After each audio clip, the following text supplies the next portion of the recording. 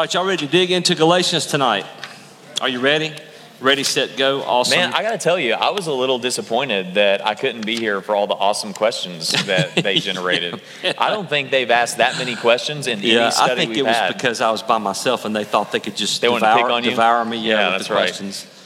So, I love it. man, I've been devoured before. It's nothing new. Right. The funny thing is, as believers, we can use the words "I don't know." So I love those words. Yeah, it Love can them. happen. Just a couple quick announcements. We are going to try to quit right at 7 o'clock. I have got to run a pretty important errand right after church tonight, so we're going to try to be done right at 7, so I can skedaddle. Normally that never happens, but it's just I got a major project going on at my house, and I got to get it finished. So early tomorrow morning. So we will dig into Galatians. Have your Bible open. We're going to go over some scriptures first, about 6 panels worth of scriptures, and then we'll jump back in Galatians chapter 4, where the example of Hagar and Sarah is, which is where we left off when you were at home with your baby. So we'll dive in. Here we go. You ready? All right. Galatia, the churches in Galatia, the Galatian churches, were planted during Paul's first missionary journey. True or false? True or false? True. Yes, true. And there's the picture of where the map of where Paul went to plant those churches. You can see the green little highlighted area. That's Galatia. And so he, on those 3 loops when he went through, he would loop through, then he would loop through, back to those churches and try to correct them. Galatia was a mess. After he planted it, they began to drift into legalism. We talked about that a little bit last week. Legalism is probably one of the more dangerous things that the church deals with from just a temptation point of view of wanting to take our salvation into our own hands. That's basically what legalism is to say that something we can do or some work that we can do will merit some form of salvation with God. And we know that's false, because what's the only way to get to God is through who? Faith, specifically faith in Jesus, right? Yeah. Not circumcision, not the law. That's what the Judaizers were trying to superimpose up on the church at Galatia. Grace alone, you just jump in here anytime you want to, man. Grace alone, faith alone. That's all I was going to say. So what I did was I pulled some passages that were significant to me as I've studied this. And I think you actually preached through this book in the interim between. I did, yeah. Yeah, we weren't able to hit every single passage, but we hit quite a bit of it. Yeah, I listened to a couple of them when we first started talking to the church. And I got a lot out of it. I can tell you from that study, Yeah. Galatians has some of the deepest, most just intense theological sections in it. Just very, very intense. Yeah. When you get into chapter 2, verses 17 through 18, just very, very difficult. And when he talks about the offspring and all of that, and the promise and all of that in chapter 3, it's a lot to wade through. So, Yep. I mean, just a great, deep book, theological book. Awesome. So we're just going to breeze through these passages right quick. You can look them up in your Bible if you'd like, or you can just read them off the screen with us. Here's one that was very, very significant to me through the years. Chapter 1, verse 8. But even if we or an angel from heaven should preach to you a gospel contrary to the one we preach to you, let him be what? Cursed, yeah. As we have said before, and I'm going to say it again. If anyone is preaching to you a gospel contrary to the one you received, let him be accursed. I mean, that's a pretty clear, dire warning from Paul. The apostolic message from Paul and the other apostles is not to be changed at all by anybody. Okay, It's very important. Which is why it was so important that he defend his apostolic ministry. Exactly. That it be legitimate. Right. Chapter 1, verse 23. They only are hearing it said, he, Paul, who used to persecute us, is now preaching the faith he once tried to destroy, and they glorified God because of me. Chapter 2, verse 9. And when James and Cephas and John, who seemed to be pillars, perceived the grace that was given to me, they gave the right hand of fellowship to Barnabas and me, meaning that the gospel that the 12 were teaching and preaching lined up with the gospel that Jesus had gave Paul. So they gave the right hand of fellowship to him, saying that they were unified in their beliefs and what they were teaching. Okay. Chapter 2, verse 11. But when Cephas came to Antioch, I opposed him to his face because he stood condemned. For before certain men came from James, he was eating with Gentiles, but when they came, he drew back and separated himself, fearing the circumcision party. And the rest of the Jews acted hypocritically along with him, so that even Barnabas was led astray by their hypocrisy. Can somebody explain that briefly, what happened there? Anybody want to take a stab at it? Jim?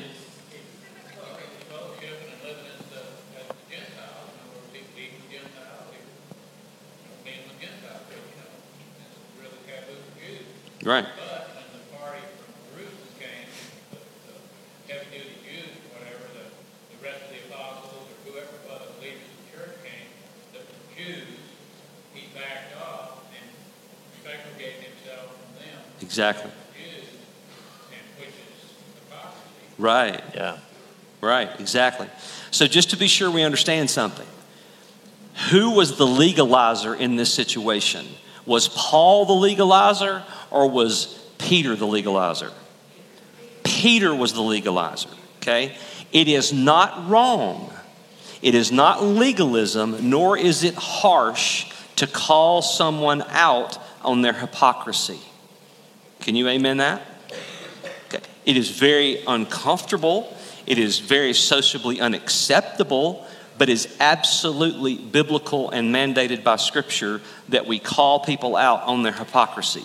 And the nature of the call out on the hypocrisy is directly related to how public and scandalous it is. And in this case, how scandalous was it? Very scandalous. Yeah, this was not, the distinction here was this was not a moral debate. This was not, Peter was doing something, he was doing something morally wrong in misleading the Gentiles, but he was misleading them in an error that would damn them, that would inevitably send them to hell, because they would believe that they needed something. It was adding a qualification onto salvation, the qualification for salvation to be saved. And so this is why Paul calls them out, because it's wrong doctrine, not because he was morally wrong. And I think that's what you're saying, Shelby, is that, in the church, we don't work to be saved, but we work out of our salvation. Because of our salvation, we work joyfully unto the Lord. And we're called to do that in Christ. And if we don't do that, if Shelby sees me in sin, it's not wrong for him to say, brother, you're walking in a wayward way, and it's gonna destroy your life. Am I still saved? If I'm truly in Christ, yeah, I'm still saved. He's not saying, add these works into your life to be saved. He's saying, add these good works into your life, repent, because then you'll be aligned back with Christ and receive the fullness of life and joy that you're supposed to in Jesus. There's a difference there. Yeah, exactly. Another one, yes. This is the problem of mine. Well, let's just hear it. This right here. Did Jesus not set the same example whenever he threw the money changers out of the temple? Oh, sure. Selling, Yeah. selling animals just... Or the 7 woes on the Pharisees. I mean, yes. This is where Paul came with this. Right. The same kind of hypocrisy. Right. Well, hypocrisy is extremely dangerous, because hypocrisy drives people out of the church. It just does. And it doesn't, we're all hypocrites to a certain degree, but especially people who profess Christ, who are supposed to be living to a, that are supposed to have the indwelling Holy Spirit and have a grace to enable us to live to somewhat of a higher standard. When the world sees hypocrisy in us, it's like, well, they're absolutely no different than we are. So why should I become a Christian? And that's a big deal. And one thing that's important is in verse 14, you see why Paul does this. He says why he does it. But when I saw that their conduct was not in step with the truth of the gospel, I said to Cephas before them all, and you know what he says because you read it. But he says, when I noticed that their conduct was not in step with the truth of the gospel, that's when I had to act, because he was leading them essentially in heresy at that point. Exactly. By his actions. Right. Because he's pulling back. When he pulled back from the Gentiles, he was sending a message to everybody watching that I'm pulling away from them because they're not circumcised. And so and that might not seem like a big deal, but by pulling away from Gentiles after he had been fellowshipping with them is telling everybody, you're not circumcised, so I made a mistake by hanging out with you. And now that these Jews are coming from Jerusalem, I'm going to go hang out with them because they're better than you because they're what? Circumcised. Do you see that? And essentially he was also saying that if you want to be a part of this group, you've got to meet all of the qualifications of a Jew. That's right. and that was against, again, the gospel of grace. Right. All right, chapter 2, verse 19. Through the law I died to the law, I died to the law so that I might live to God. I have been crucified. This is one of your favorite verses, isn't it? I have been crucified with Christ. It is no longer I who live, but Christ who lives in me. And the life I now live in the flesh, I live by faith in the Son of God who loved me and gave himself for me. Chapter 2, verse 19. Chapter 3, verse 1. Say it with me. Oh, foolish Galatians, who has bewitched you? Don't you love that? Paul just giving it to him.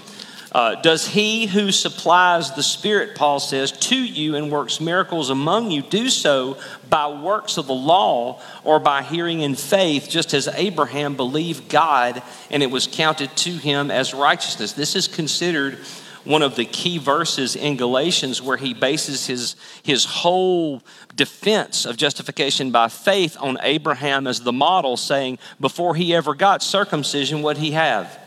Faith. It was counted to him as righteousness. Not when he was circumcised in the flesh, but when he believed God, what God said in the covenant that he gave him. Okay, it's very important.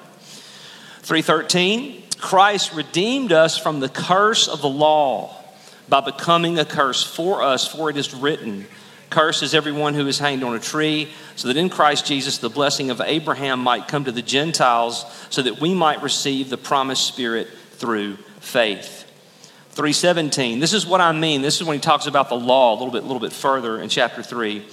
The law which came 430 years afterward does not annul a covenant previously ratified by God so as to make the promise void. Because the emphasis when Paul was a rabbi and the emphasis of Judaism at the time was an overemphasis on what?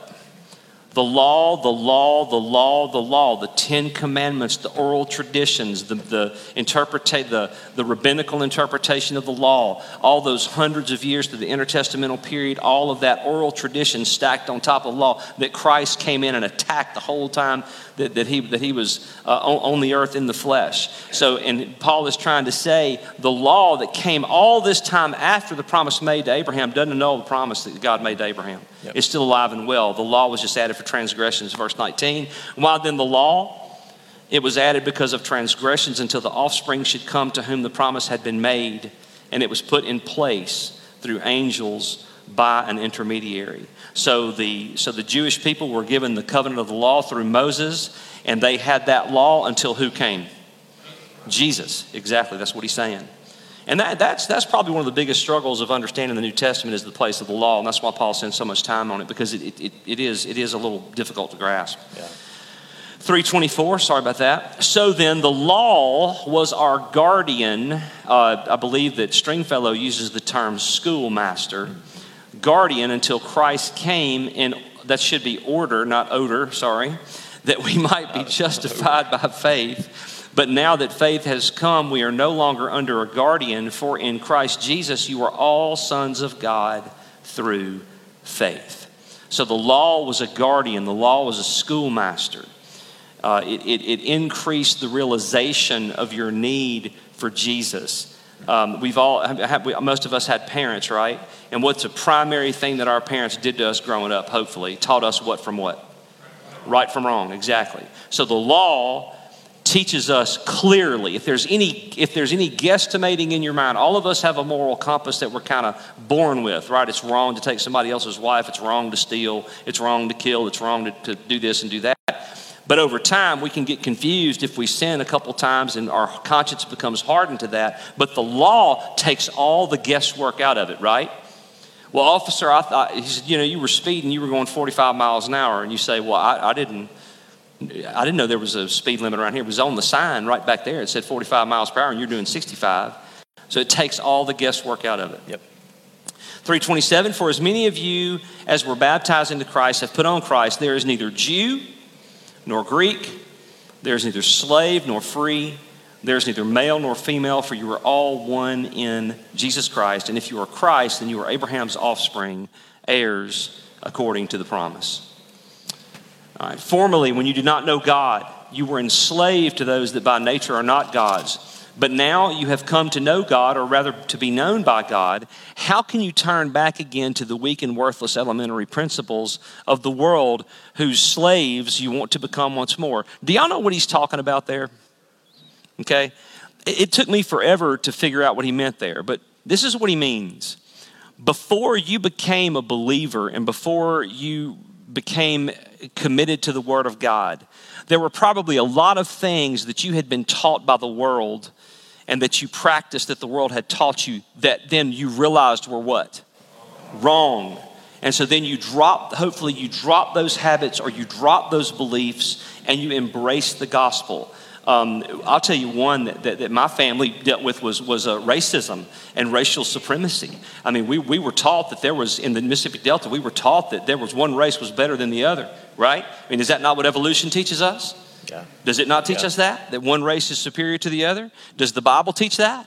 Absolutely not. The Bible teaches us that we're all sinners, all cursed, all created equal in the image of God. So that was one thing when you come to Christ, you realize, hey, racism can have no place in my life because the Bible clearly teaches against that. That's the kind of things that he's talking about here. But with the Jews, it was what? I mean, racism was definitely a part of their issue, but they had been raised with the what? With the law. With the law. And so that's kind of what he's talking about. All right. And then one of my favorite passages in Galatians 4:16, which says what, Colton? 4:16. Right here. Am I? Oh yeah, I guess I can do that. Yeah, you can do that. Have I become your enemy by telling you the truth? I just wanted to emphasize it for exactly, you. Exactly, man. That's good. Cool. Have I become your enemy by telling you the truth? That's a good passage. All right. So now let me jump over here back to where we are this evening, if I can find that right quick. And we are at the allegory. Yes, there we are right there. All right, and begin. Okay. So where we are here in Dr. Stringfellow's study is we are in chapter 4, verse 21, where Paul gives us a really interesting comparison between the law and the promise. And he uses the two wives of Abraham to do this. So let's just walk through this. Paul gives an allegorical illustration in verses 21 through 31, and he is simply using the Old Testament doctrinal events to make the point. The facts of Paul's allegory. Abraham had what? 2 sons and 2 what? Wives. So one, Ishmael, was born by who? Hagar. The other, Isaac, was born supernaturally by who?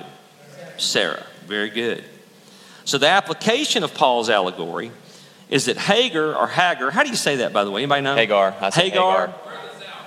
Hagar in the south. Okay. Hagar. Wasn't there a comic, Hagar the Horrible, a while back? Wasn't there? I think there was. Hagar represents the law, while Sarah represents what? The promise. Right. Now, y'all remember the story, right? Abraham became scared he wasn't going to have an heir, even though God had promised him one. And so he takes matters into his own hands, and he has a child with his wife's maidservant, who was an Egyptian named what? And really, Sarah, right? Sarah comes to Abraham, right? She encouraged it. Hey, just my maidservant over here, just, Take her for the heir. Have a child. Yes. That's my question. Hagar was not really a wife. She was a bondservant that was given to him by his wife. Right. I think there may be a distinction where it says that he took her. I'd have to look. Man, yeah. I don't remember reading scripture. Sarah gave Hagar to be his wife. Yeah. Well, right. And I mean, the two became one flesh. So, I mean, they so biblically, they were married. Yes, Brandon? Either way you look at it, when you try to rush God's promises, it ain't going to work. Right. Well, one thing that you have to take seriously about this is, we often talk about decisions, things that we do having far-reaching consequences. Would you say that Hagar and Abraham's offspring has far-reaching consequences to this day? And what far-reaching consequences would that be? Something that we remember just a couple of weeks ago or last weekend, because Islam claims bloodline to Abraham through Ishmael. So there is no question that the decision is made here has far-reaching consequences. Far-reaching consequences. So Isaac refers to the Spirit and to those who would look to Jesus thus becoming free sons. Whoa, wait a minute. Can I just say something real quick? No.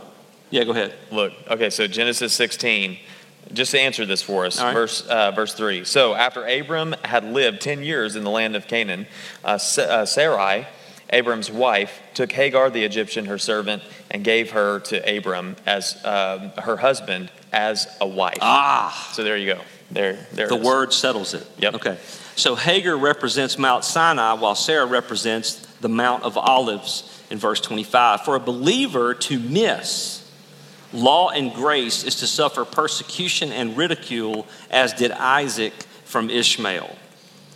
In the last two chapters, did y'all get all that? I mean, that's pretty self-explanatory. I mean, it's not something that you really need to read that story and look at the Isaiah passage and grapple with it a little bit more deeply to get everything out of that's there. But it's a really, I mean, the Spirit obviously led Paul to give us that allegory. So it's a, you know, and it's amazing that Paul makes these theological connections, because it is true that the promise technically does come down through Isaac, right, and then Jacob, and then the sons, and then Judah, and exactly. traces down to Jesus, right. And the other has been an antagonist, as the prophecy said, from then forward. So yeah, I think the prophecy. Well, anyway, we don't have time. We're going to run out of time. All right, let's keep going. So in the last two chapters, chapter 5 and chapter 6, we have Paul's exhortation to the Galatians. And he says, as rich as it is, we cannot take it verse by verse, but only the highlights. And that's just because it is just full of wonderful stuff. So first, and he grabs onto one of the more controversial things in here. In verse 4, he says, you are severed from Christ. You are falling from grace. Now, this has been a passage that for centuries, people that try to say you can lose your salvation go to. They try to use this passage as they do the one out of Hebrews 6, and they try to say, well, based on this, you can lose your salvation. That is not what Galatians is saying here. So let's just follow the thought process of Dr. Stringfellow. The verse does not mean that they had lost their salvation, because Paul calls these same Galatians what?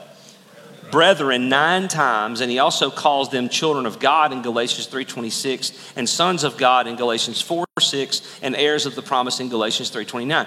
That's why you don't take one passage out of context.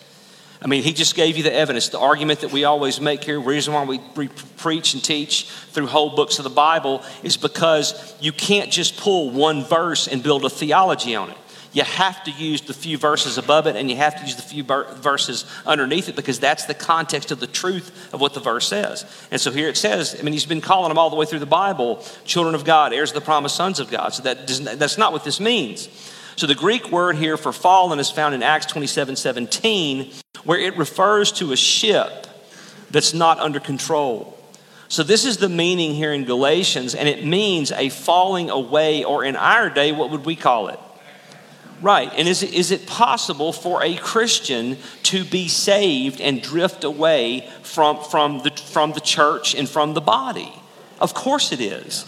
I mean, we got people on our membership roll right now in this church, and every church in America has got people on their list that have not been in fellowship in the church for years, that most likely are truly born again, and they have, for whatever reason, they just have not come into the flock for a while. And I think something that you mentioned in your Hebrews sermons that makes this stand out between a non-believer, someone who is not in Christ and is used to look like they followed Christ, and then someone who's in this category, is the fact that they become antagonistic, right, enemy-like toward Christ and toward the message of Christ. They become so embittered and so far away from the church that they are angry and aggressive against anything that has to do with Christ. Right. As opposed to someone who is struggling in their faith. Right. They have legitimate faith, but they're like a smoldering wick, right, that Christ is not going to put out. At some point, he's going to re-embolden that flame, right, and he's going to encourage it, and it's going to grow. And because God is always going to be doing his work of sanctifying us. Right. So. Right. Or they could be, I mean, probably one of the more things we see here is a relationship where one spouse wants to be fully committed to the church, fully committed to the gospel, the other does not. And so there will just be a natural tendency more times than not for the one who is not faithful to drag the other away from the church than vice versa. Yeah. So note verse 13 and underline, for you were called to what?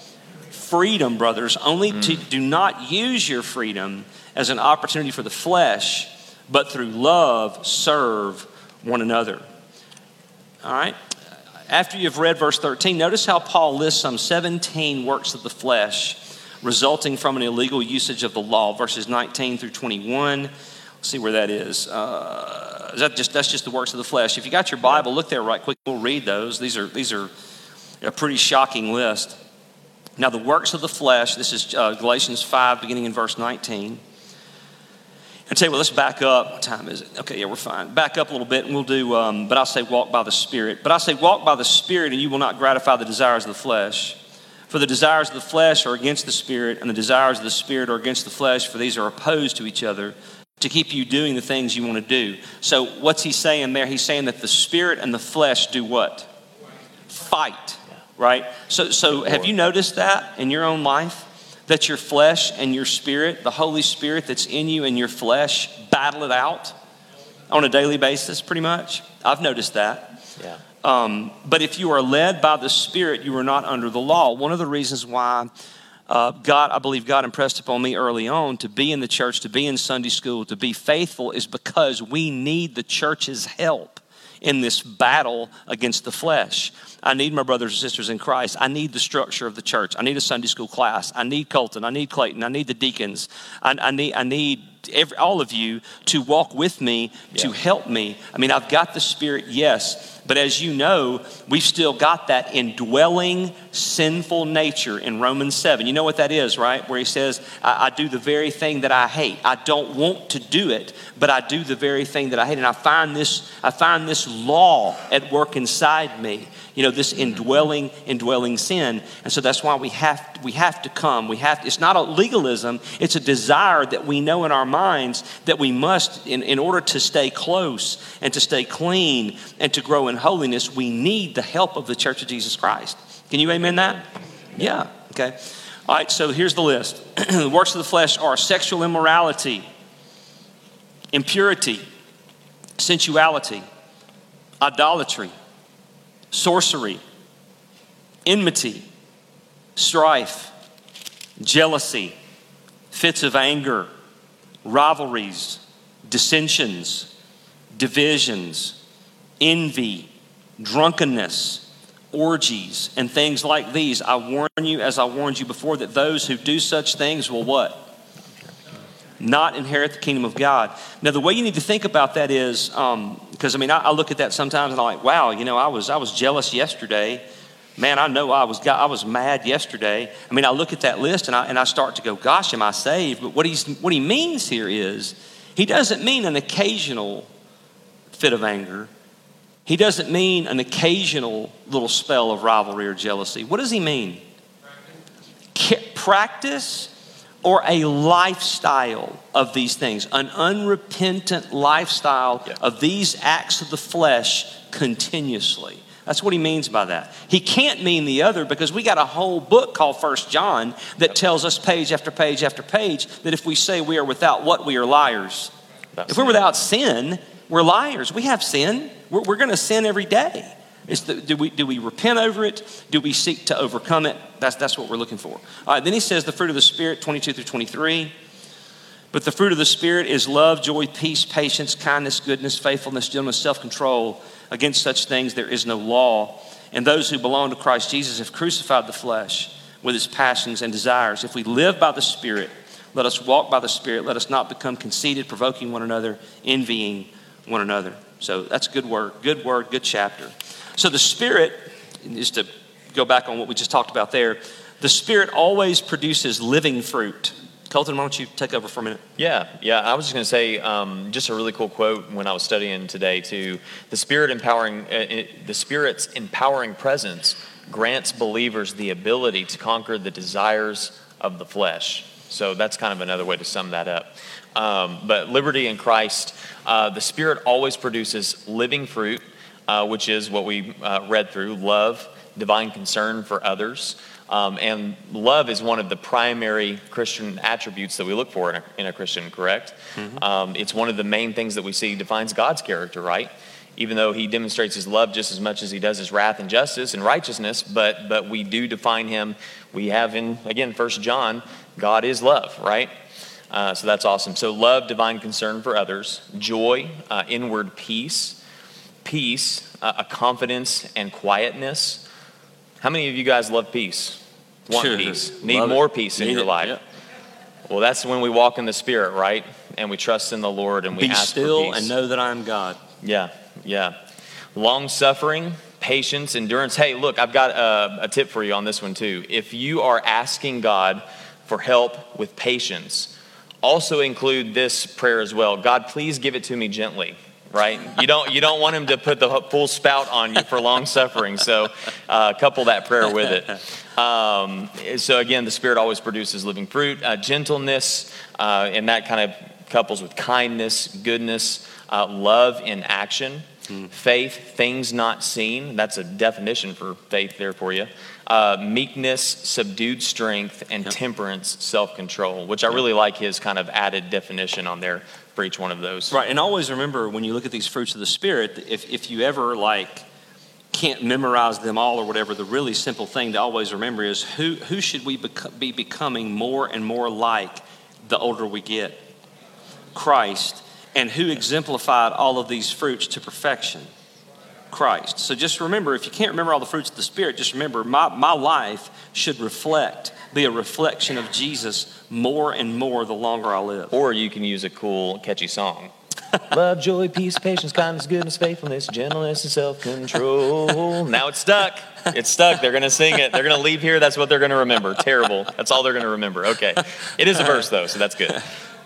No, I'm not going to sing it again. It was like that. Ask me later. It was like that sermon when I gave them the story about me paying for that expensive dating service. They didn't remember anything else about the sermon except the fact that I paid $3,000 for a dating service. Turkeys, right? Turkeys in the first sermon. That's it. I still remember that. Yeah. I can't remember what the sermon content was, though. I don't either. Hebrews. Yeah, there it is. That's awesome. Okay. So again, we're still in liberty in Christ. There are duties and liberties that we have as believers, and you will find these listed in chapter 6. Now, when he says duties and liberties, we have a duty. The very first thing that you see in chapter 6 is that we have a call on our lives as believers. If we see our brothers or sisters in sin, caught up in sin, right? They are deceived, they are ensnared, and the most unloving thing that we could do for our brother or our sister is to neglect them and leave them where they are, believing that they're okay, continuing to walk down the path they're walking down. I hope with all of my heart that if like Shelby or Clayton or one of you guys saw me in a continuous sin struggle that I was clearly deceived by, let's just say I was just haphazard and careless about it, then you would know, okay, he's clearly deceived in this trajectory, this course that he's walking, and I need to help him.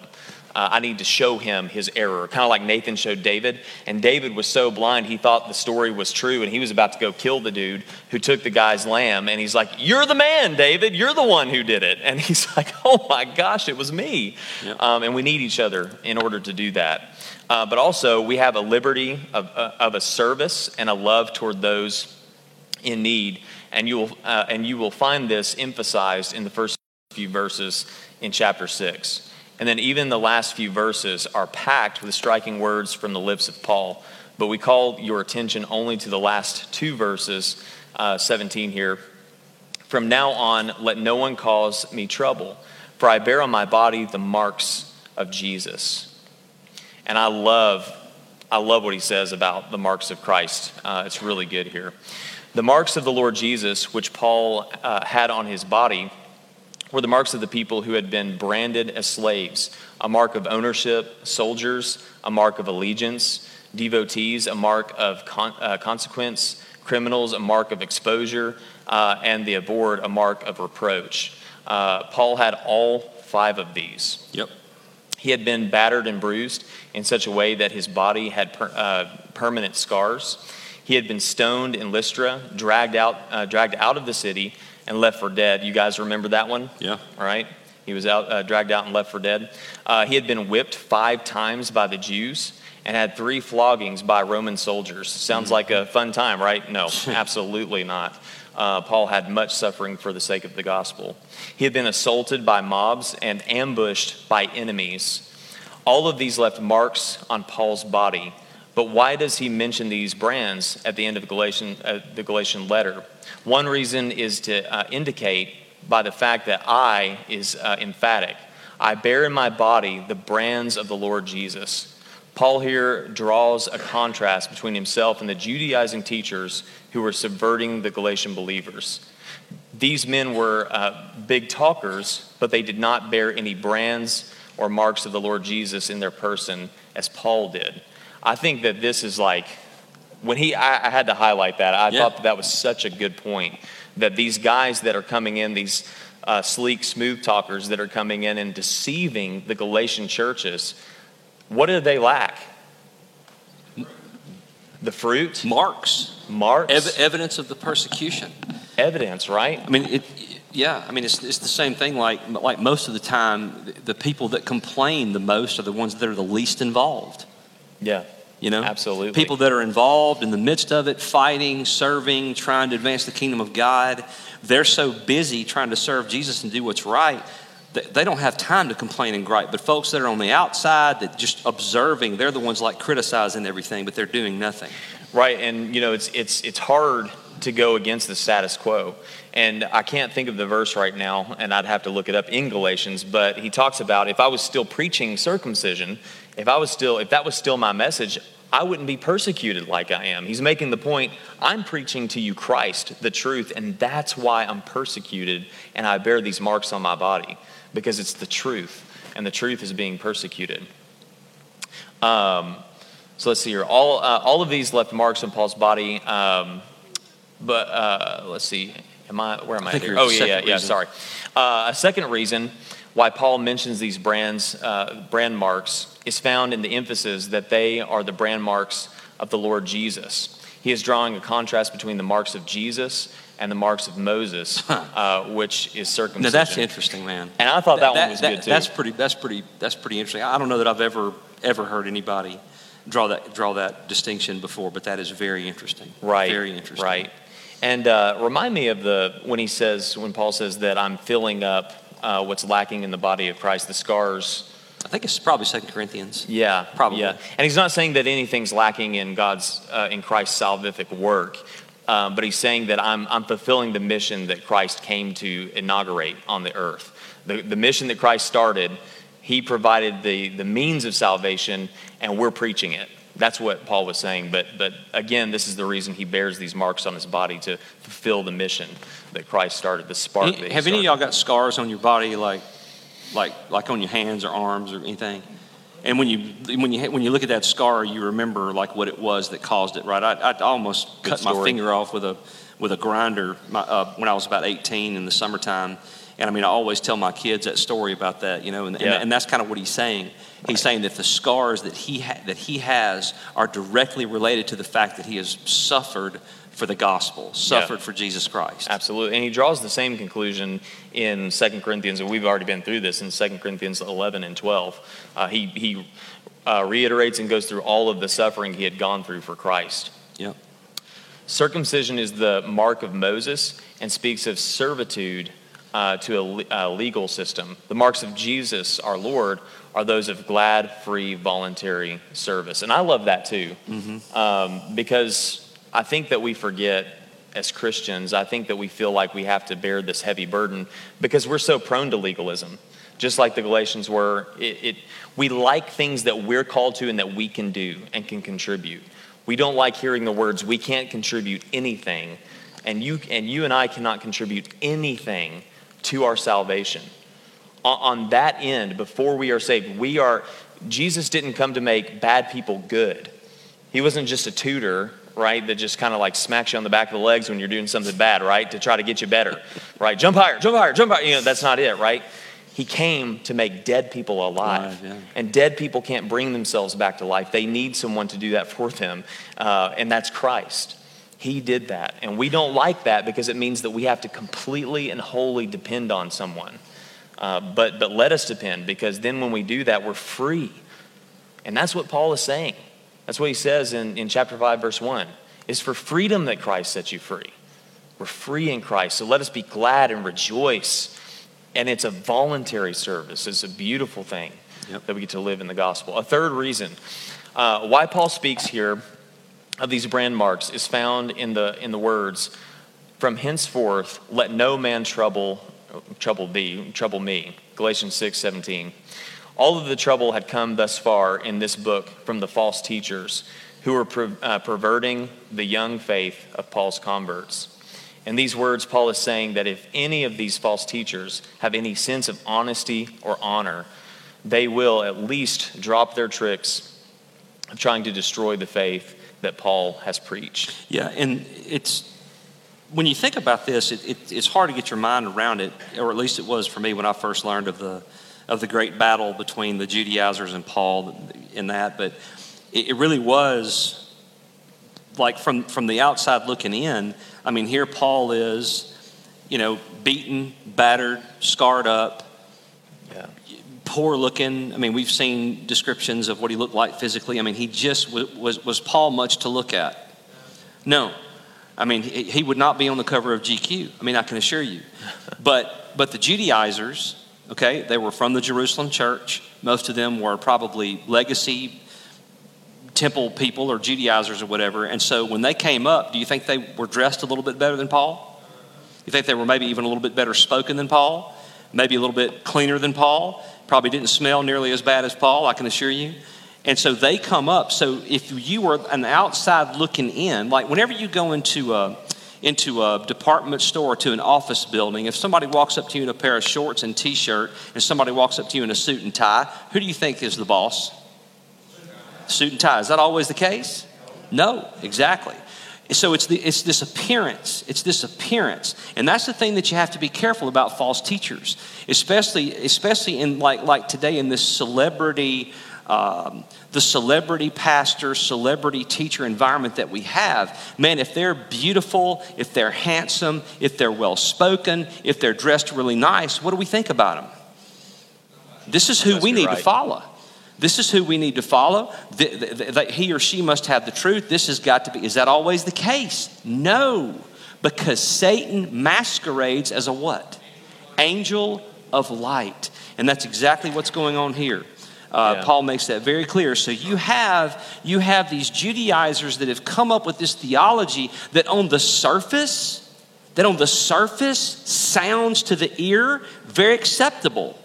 I mean, all they're doing is just saying that if we really want to experience the promise in Jesus, we just need to get circumcised and adhere to the law. I mean, that's been around for centuries. My grandfather did that. That's no big deal. We should be able to add that to the gospel. What does Paul say? No. It is by faith alone so that no man can boast. Yes, Brandon? So, I didn't hear you. Right. Part of God's truth, exactly. Yeah, and I love, you think about Jesus and his teaching, especially in the beginning of his ministry. What does Jesus teach the crowds? He tells them that you've got to drink my blood and eat my flesh. And they say, man, Jesus, this teaching is hard. Mm-hmm. And so many of them leave. Mm-hmm. Sometimes this isn't always a mark of genuineness or authenticity, but when you see a movement that's growing like a mustard seed that starts out small, and it slowly grows, but then it becomes something larger and grand and beautiful. That's something, for me at least, that seems more legitimate and trustworthy than something that springs up overnight. And, like you were saying, Shelby, with these megachurch pastors, I'm not saying that every megachurch pastor is heretical or you shouldn't follow them or listen to anything that they say. Right. But you definitely need to make sure that you're listening to their theology and what they say, because more often than not, we are drawn to, like a moth to the flame, we are drawn to things that are ecstatic, things that are impressive, things that are sleek and smooth and sound good. We're drawn to that. We like that. Right, and you can even see, and the evidence of what you're saying is right, because you even saw, how many of y'all would think Peter would be easily intimidated just by what you know about him in the Gospels? Probably not, But yet a young maiden, the night that Jesus goes behind, before the Sanhedrin, scares him into denying Christ. And then now here he is at Antioch hanging out with Gentiles, but as soon as the Jerusalem boys come up, what happens? He removes himself from Gentiles out of fear of his Jerusalem buddies. So it's just no one is immune from the temptation of that. And so we have to stay on top of that. We have to watch each other's theology closely, and we have to walk in accountability with each other. This is serious business. Yeah. Theology, Christ, the church, it is eternal, serious business. And I mean, just for instance, I mean, what did Paul say? If who tells you any other gospel? If an angel from heaven brings to you any other gospel other than what we have brought to you, may the angel be accursed. That's serious. And what does Paul say in the very beginning of the letter? In the very, very beginning of the letter, in verse 1, he says, Paul, an apostle, not from men, nor through man, but through Jesus Christ and God the Father, who raised him from the dead, and all the brothers who are with me. And then you fast forward a little bit and go down to verse 10, and what does he say again? For am I now seeking the approval of man or of God? Or am I trying to please man? If I were still trying to please man, I would not be a servant of Christ. Yeah. And I mean, this is how dangerous, and Paul draws the distinction clearly. He says, if you are going to be a man pleaser, you are not going to be a Christ pleaser. Absolutely. And that is for me, someone who struggles with that is huge, because I want to please my king. I don't want to please men. Yeah. So that's a good diagnostic tool for you too. If you want to know how you're coming along in your faith and your maturity, you ask yourself this question whenever you're faced with a judgment call and to make a decision on something. Ask yourself this question: am I seeking the approval of man or God? Who am I serving here? Where is my allegiance? Is my allegiance with man or with God? Amen. All right. So we should bear the marks of the Lord Jesus in ourselves and never be ashamed of bearing some reproach for Christ's sake. Never be afraid of bearing some marks in our bodies. Never, ever, ever. And it's just, you said it. Do we have scars? I don't have any scars for preaching the gospel, and it's like we live in an area. You're young. Right, I am. They're coming, trust me. I like the distinction you made there. There can be some spiritual scarring, not You've physically. got scars coming, believe me. But it's a different distinction in our day. Paul lived in a different context. When I was your age, I had no scars. When I was 30. Yeah. None. My scars didn't come until about midway through my 30s. Wait a minute, I do have one now. not to try to rain on your parade or anything, but I'm just telling you. I'm fresh and I love that. Yeah, exactly. I'm undaunted right now. That's it. It's a good thing. We are to the end of Could I read like one passage from Galatians to close this out? And it's going to be so fast. Well, we got questions. You want to do that and then the questions, or let's read this and then we'll do the questions, because it'll be a great refresher. And read your it's so short you might even miss it. Okay, so Galatians 5 verse 1, and I just love this. Just to let it ring in your heart. For freedom, say it with me. For freedom, Christ has set us free. Stand firm, therefore, and do not submit again to a yoke of slavery. Christ set us free. I love that. It's good stuff. It is. Yeah, man. Okay. It is. I can remember when I was set free, the main thing that I remember being set free from, because I can't relate to being a Jew and the law and the festivals and all that, but I remember being freed from the elemental spirits. I remember that. Yep. All the false philosophies and the false beliefs that I had. I remember that. Right. But the thing that I remember more than anything being freed from is the guilt of my sin and the guilt of the things that I had done that hurt other people. Yeah. And I had a burning desire to go back and try to make amends to those that I could, that I knew where they were, who they were, and those types of things. And I did many of them, but many of them I couldn't. Some of them had died, and there were different things. But the freedom that we have in Christ, if that term doesn't mean anything to you, freedom in Christ, you really need to check your heart and your soul, because true Christians know exactly what they've been freed from. Amen. We know what we're freed from, and we don't use that freedom to sin. We don't use that freedom. Now we're going to sin, okay, because we're human beings in this flesh and in this time in our lives. We're going to sin, but we don't use our freedom as a cover-up or a mechanism to plan and to plot sinful, debaucherous behavior, Yeah. because that's what wolves do. And Yeah. so we're not wolves. And one other thing with that, I do though. I talk to believers. You know, we have in the counseling room. I have people that I talk to that they don't. You can say, I can sit here and say I believe in the grace of Christ and that I've been forgiven of my sin, but when you actually go to apply that and live in that freedom and say I'm not guilty anymore. Yeah. That when you step into that and you say, Christ has set me free and I am free indeed. The Son has set me free. And you'll know that you're starting to actually believe that when the sins of the past don't haunt you anymore. Yeah. And they stop screaming as loudly as they used to. Yeah. And you can say, man, I'm letting these sins go. The other way you'll know too is like through all the peacemaker stuff is that when somebody offends you, I mean, if it's not something that really needs to be addressed, you will find that overlooking, letting love cover the offense will grow and become better and better in you. Especially, I know with family members, those that you are closest to, that is exercised on a more regular basis. And you know, when you're able to, when the offense happens, and you're like, should I address that or should I not address that? And then I can quickly, just somehow, that supernatural grace of God just allows me to release it and just move on. And I really don't think about it again unless it's like an habitual offense that happens all the time. Right. And I'm like, this is not, I'm forgiving this person of this, but this is probably something that needs to be addressed for the well-being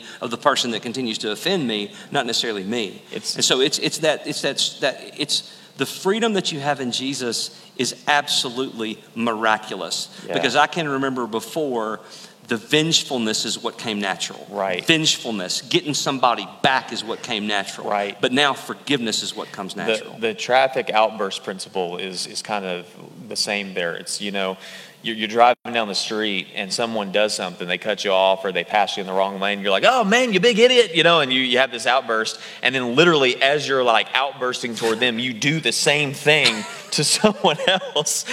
And, you know, and it happens all the time in my car, you know, and so it's my last place of total sanctification. I'm still working on it. But you know, the same thing happens from the principle you're talking about. You know, I get angry, I get mad at people, and then God's grace gives me that pause moment where I'm like, okay, let's think about this for a minute. I know I'm a sinner. Goodness gracious. I can see my sins from the past, and man, Christ has forgiven me a multitude of times and an amount I can't even fathom. And how much more should I just forgive this person of this petty sin? You know, it's amazing. Yep. All right, questions. We are getting close. What is the general message of the book of Galatians? Christ has set us free. Beautiful. The Galatians were a branch of Gauls or the Celts. Yep. Or is it Celts? Celts. I think you're right. Does the Galatian epistle contain any word of praise or thanksgiving or commendation? No. What did Paul call the Galatians? Fools. Exactly.